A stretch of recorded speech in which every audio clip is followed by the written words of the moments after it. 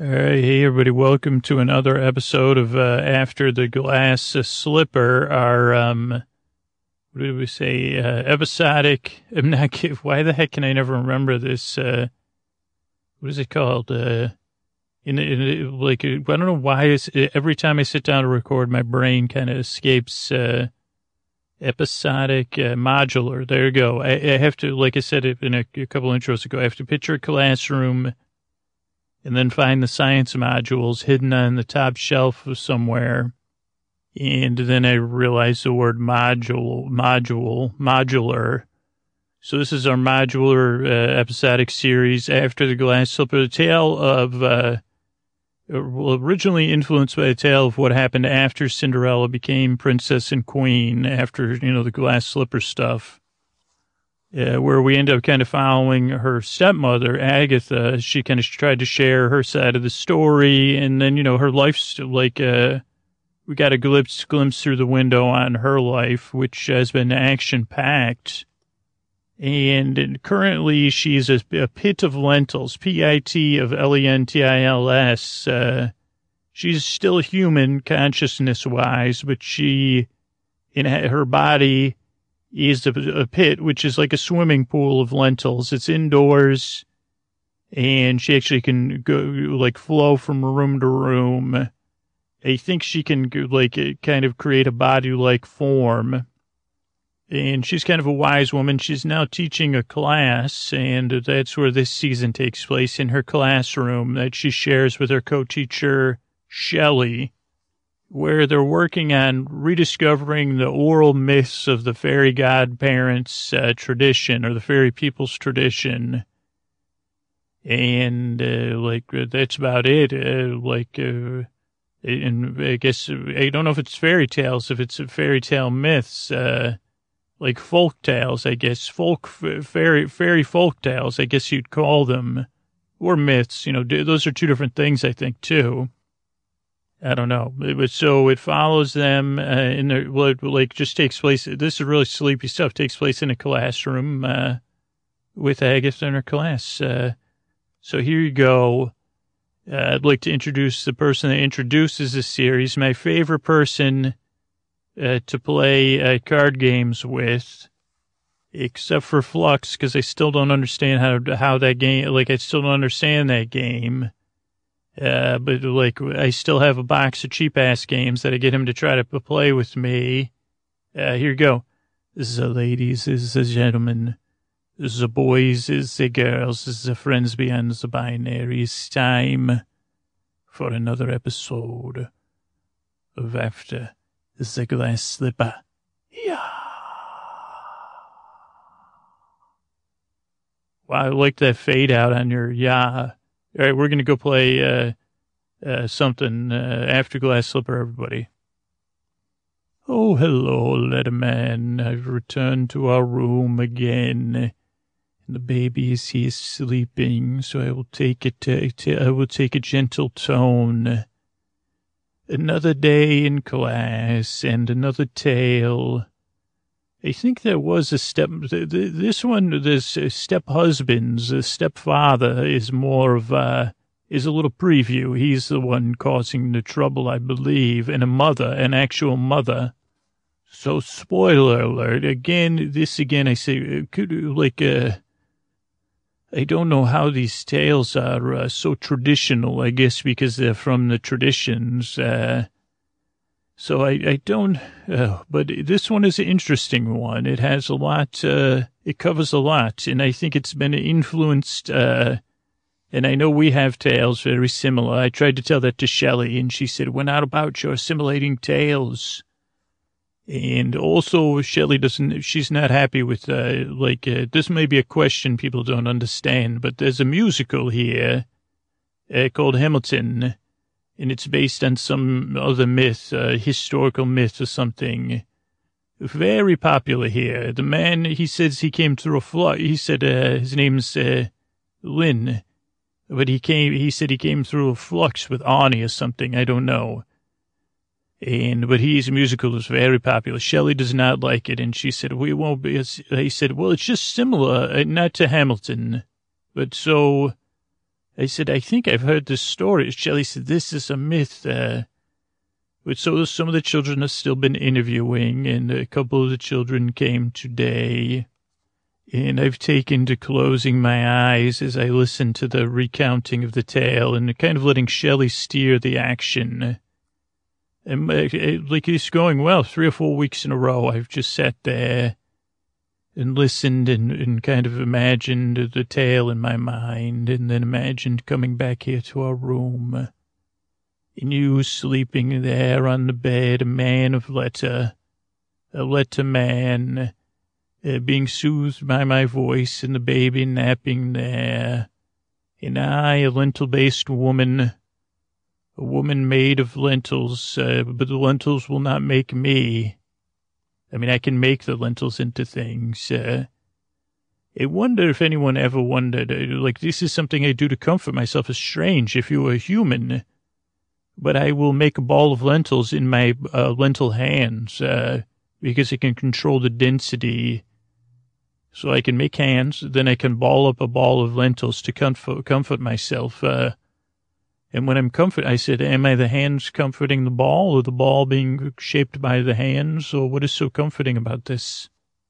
So I will cup my hands and form a ball and close my eyes and imagine I'm here, lying here, as I, kind of can do here, even there, sometimes I'll just lie in my own lentil pool here and imagine I'm in the bed with you, a letter man, and the baby, and resting and napping as the two of you do.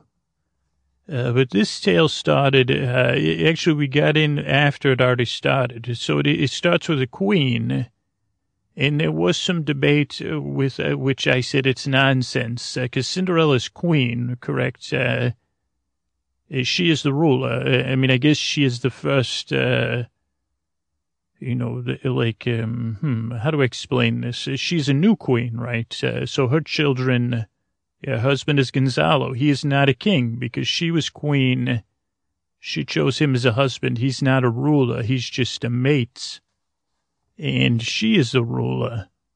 And I think, I don't know, he's just Gonzalo, the shepherd boy. I like to call him the king regent, but I don't think that is correct, I've been told. And I said I don't care to be correct. I am right.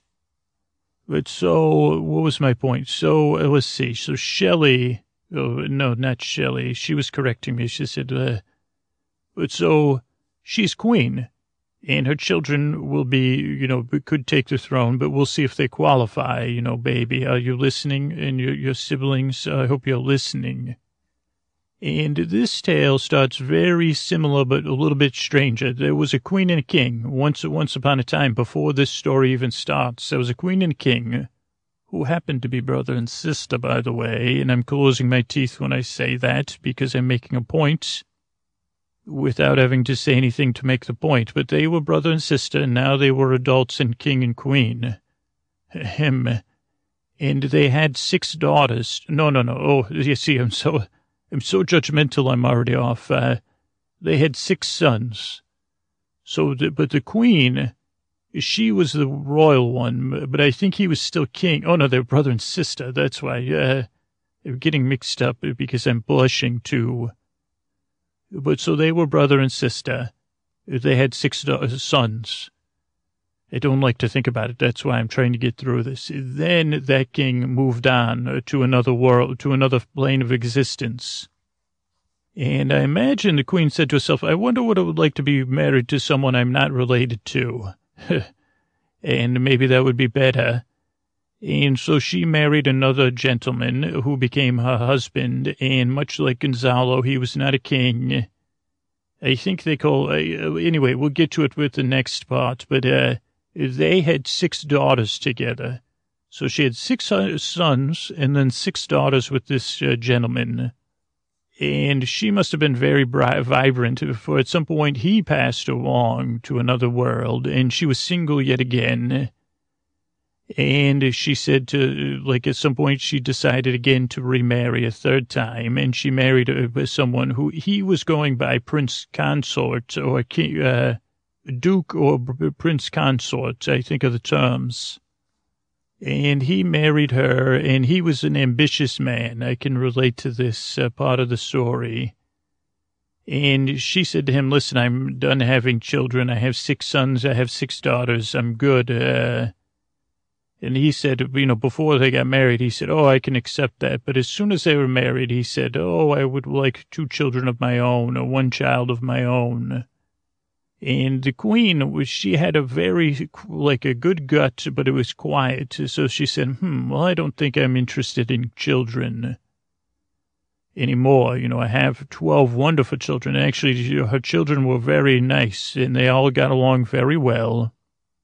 And, the queen kind of assumed that the transfer of power would go through her sons, because they were, some of them weren't the brightest because the parents were related, but they were still good children and they were raised good. And the queen still had some sneaking something eating at her. But so the duke, or the prince, the consort, let's just call him the consort because that's a little bit insulting and he deserves it. I think, because he didn't want to be called that. He wanted to be called King. And she said, well, you're not a king. And he said, what about king regent? She said, according to this scroll, you could be prince consort or I could make you a duke. So he was duke of, Pinecrest or some such thing. Anyway, he took the strategy of building a tower. And he started to build this tower in his spare time. And, with these... he was having people build it, but he was working on it and designing it. And the queen said, oh, what are you doing? He said, well, I'm building a play tower, a tower for the children to play in, all of your children, because I love them so. And he started to play with the children and started to take an interest in what they were interested in. He said, oh, you like making straw dolls. We'll have a straw doll room in the tower, the play tower. And they said, oh, you like archery? We'll have an archery room in the tower. You like books? We'll have a library. And he really took a liking to this children, and she found it genuine. And she said, well, maybe we should have a couple children with him. And he kept building this tower, and it started to rise, and it was just outside of her window, so she could watch it going up, and it was beautiful, and it had telescopes and windows. And it was all quite lovely, this growing tower.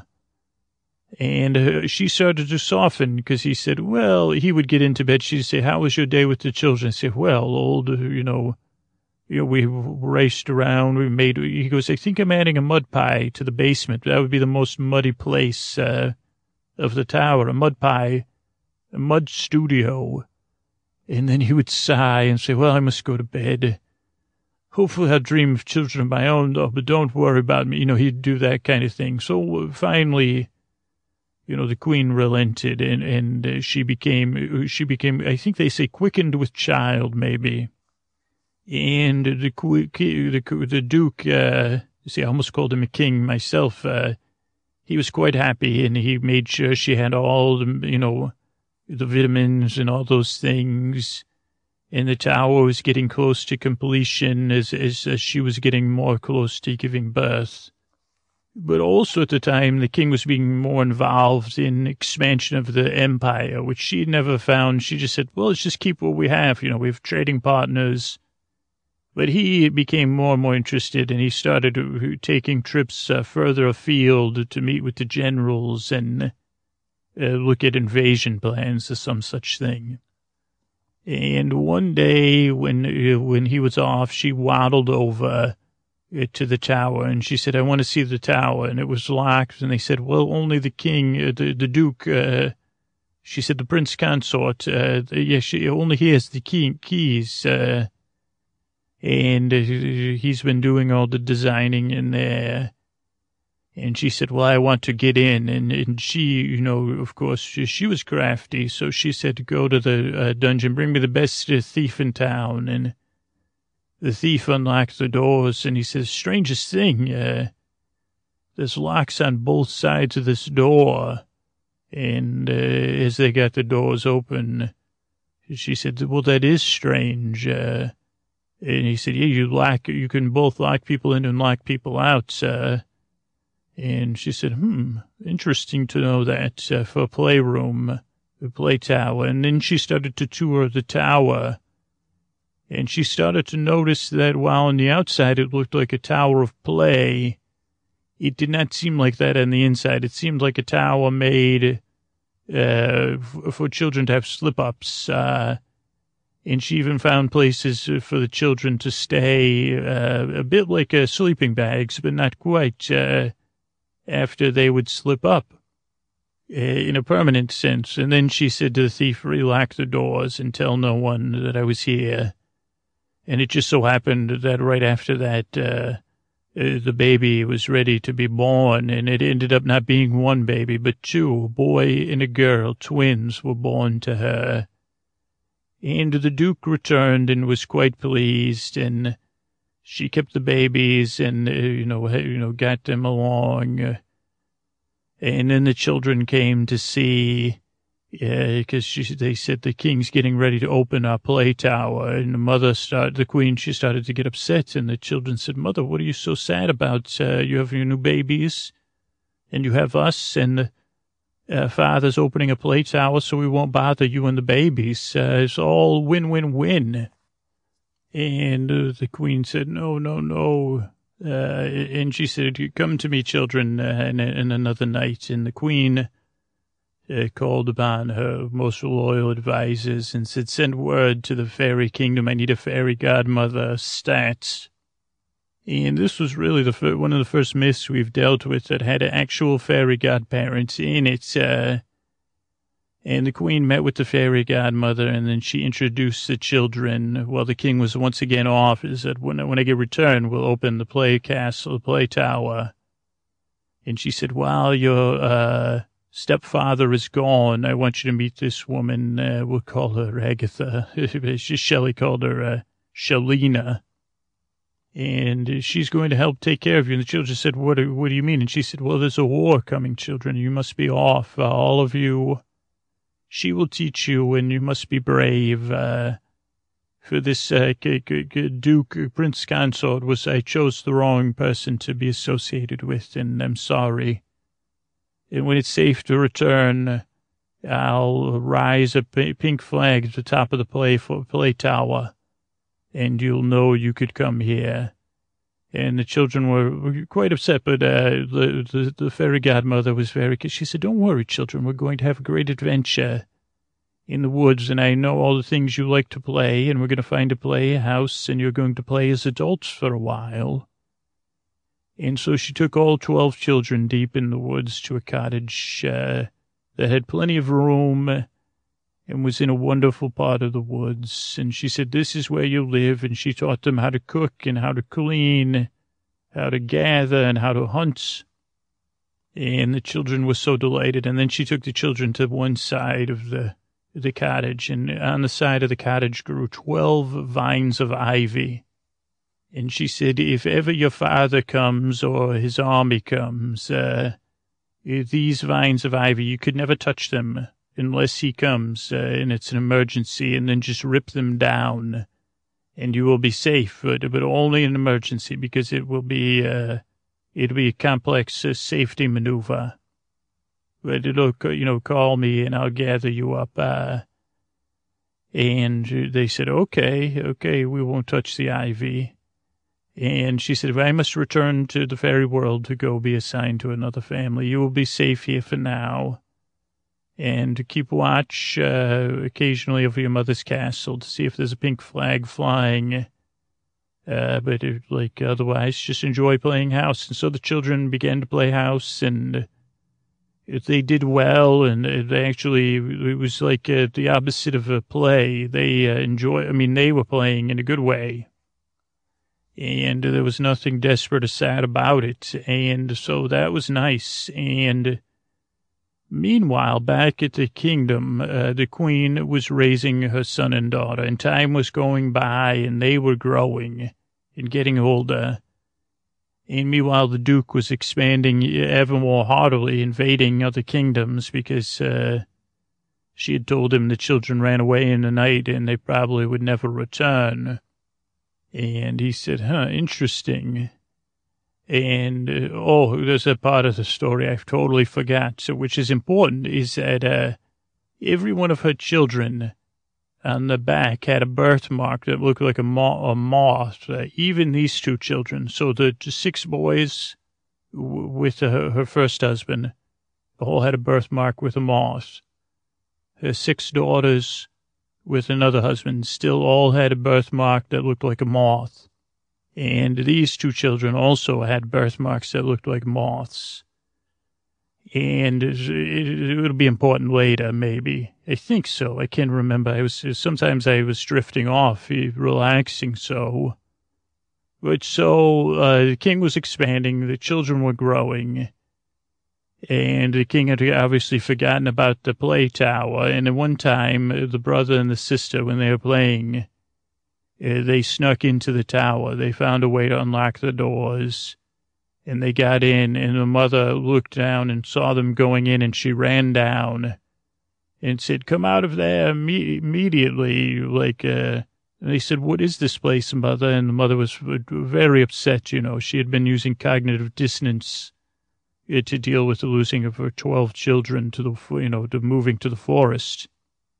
And they walked through the tower together so the mother could keep an eye on them. And they said, "What are all these things? There's 12 desks and there's 12, like sleeping bag type containers for sleeping in. And there's 6 dresses in black of different sizes and 6 little suits in different sizes. What are these things?" And she said, "Well, you had 6 brothers and 6 sisters, my children." They said, "No, we don't. We never did." She said, "You did, but your father," and she told them the whole tale. And the children said, "This is outrageous. Our father, we always knew he was a bit too ambitious and always out warring instead of hanging out with us. And then he built a play tower, that wasn't so safe for our siblings." And Chase said, "We'll go find them, mother. Just stop and dry your tears. We'll find our siblings." Now, meanwhile, back at the cottage, the other children, the stepmother came one time and taught them about the musical Hamilton. As I said, that was a popular thing because of some flux, but mostly the children, because they were children and she didn't spend, so the boys became enamored with the idea of dueling, and they were always playing dueling, but also the children were very unhappy. The children needed someone to blame, and the stepmother said, "Don't blame yourself," or the godmother. She said, "Don't blame yourself for these events. Blame your father, and of course, or your stepfather." And the children said, "But he's an authority figure, and we've been conditioned not to blame or be angry with authority figures, so we need some other figure to be angry with." And the stepmother said, but then the children did it themselves. They said, "Well, a brother and sister, that's who we're angry with. If we ever see them, we will duel them." Just like in Hamilton, the musical, which glorifies dueling, by the way, though I find it delightful too. But so they were doing that and practicing different kinds of duels, I guess, and just flourishing. And hopefully there was nothing like it was just they were playing house. Now, meanwhile, the brother and sister started looking for their siblings, and they finally found the woods, and they finally stumbled upon the cabin. And it was one day when all the other children were out, except for the youngest brother and sister. You know what I mean? From the first husband and the second husband. And it was a hot day, so the boy had no shirt on, and the sister had no shirt on. And they wandered up to the cottage, and they said, "Hey, hello, we could use some water. It's a hot day." And the other brother and sister came to the door, and they said, "Oh, hello, your children wandering in the woods. We're children that live in the woods." And then this one girl, she gasped because she saw the moth, they said that they both had moth birthmarks, like all of them. And the brother said, where do you come from? And they said, from the kingdom. We're looking for our siblings, 12 siblings in total, 6 boys and 6 girls. And they said, what? And then the boy said, I declare a duel, and he started to, hip and hopping, and they had a duel, unfortunately, and the boy from the third husband, this is complicated, it was not the victor, and it was a real duel, so he had to dissipate from the world, and the children didn't really realize the gravity of the duel, because it was cloaked in wonderful rhymes originally. And when they saw the real results of a duel, the 3 of them were very sad. And then the siblings returned, and they had they had time to bond over that. And they realized the gravity, and it brought the 13 of them closer together. And something about that enabled them to overcome the skepticism and being upset with an authority figure that is your father or your stepfather. And they became very displeased with the king. And meanwhile, the king was invading the areas and pushing people out. So there was one kingdom that was rumored that was setting up camp in their woods, and running, doing battle with the stepfather or her father. I know this is complicated. And the children said, well, what if we join this army of rebellion against the Duke, the prince consorts? And they said, that is a great idea, because we're good at dueling and hunting, and we've lived in the woods for years. And the youngest girl, she was very excited about it. She was excited for rebelling against her father, who she said, well, this is... And so they got ready to go off and join the army, and they said, okay, we'll go and join it.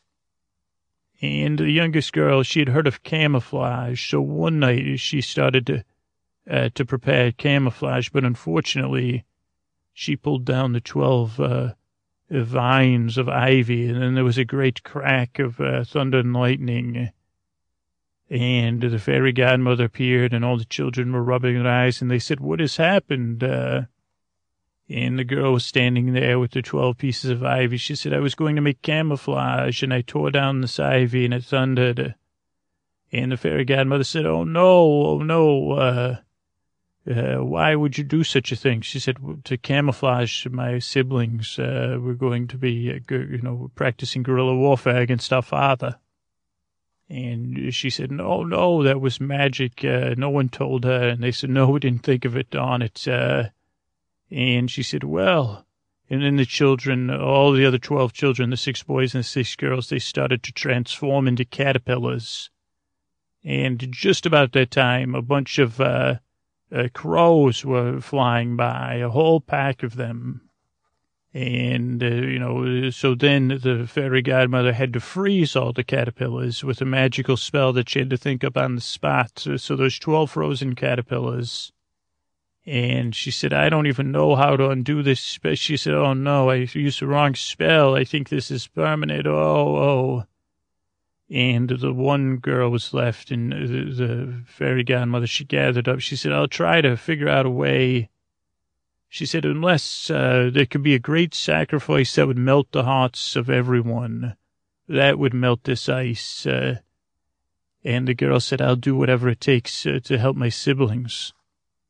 And she said, you must not talk for 1 month for each of your siblings, plus 1 month for you for 13 months. You cannot say a word, not make a peep. And she said, okay, I'll do it. And she said, I'll keep your siblings safe. Just if you speak a word, though, they'll be well, she said, it'll eventually melt, and they'll change from caterpillars into great moths, and then they'll be permanent moths.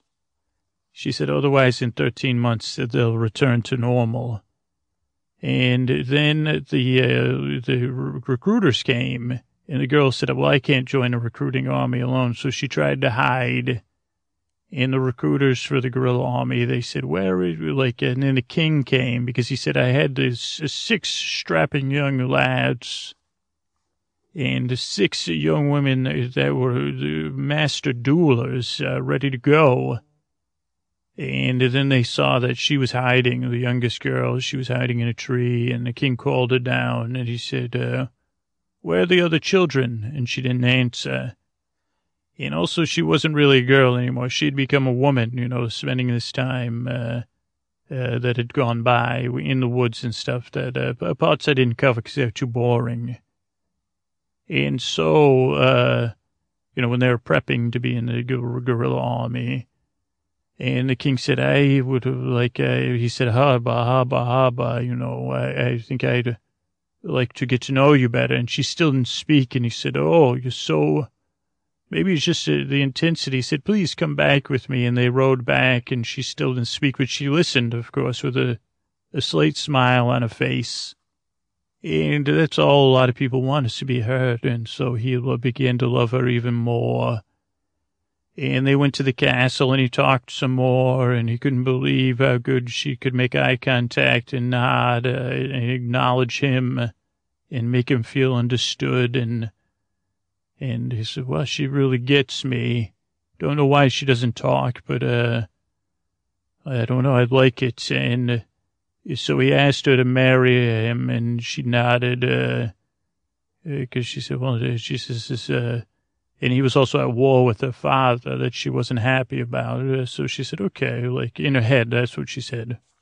Now, meanwhile, this king, another king, no other kings, it's just a duke on the other side or a consort, but he had a mother, and the mother lived with him, and she was very nosy. And she said, I don't like this. I don't like it. Why doesn't she talk, And he said, Mother, because she doesn't need to, or she can't. We don't know. She doesn't say anything. And at first, the mother tried to trick the girl into talking, but the girl also had the fairy godmother keeping one eye on her and counteracting any of that nonsense. So, she would try to poke her or trip her or make her laugh or drop a cat on her. But none of that worked. So then the mother said, there must be something that bad about her, that she's up to something. And the king said, no, she just she doesn't talk, Mother. It's fine. And then the mother said, people that don't talk think they're better than me.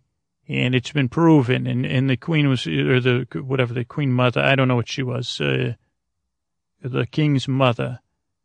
She started to spread rumors that this future queen or future wife of a king thought she was hot stuff and that she knew everything and she was really nosy and stuff. And then one day she just happened to walk in the room when the queen, young future queen, I think they were married at this point. Yes, they were. They were married.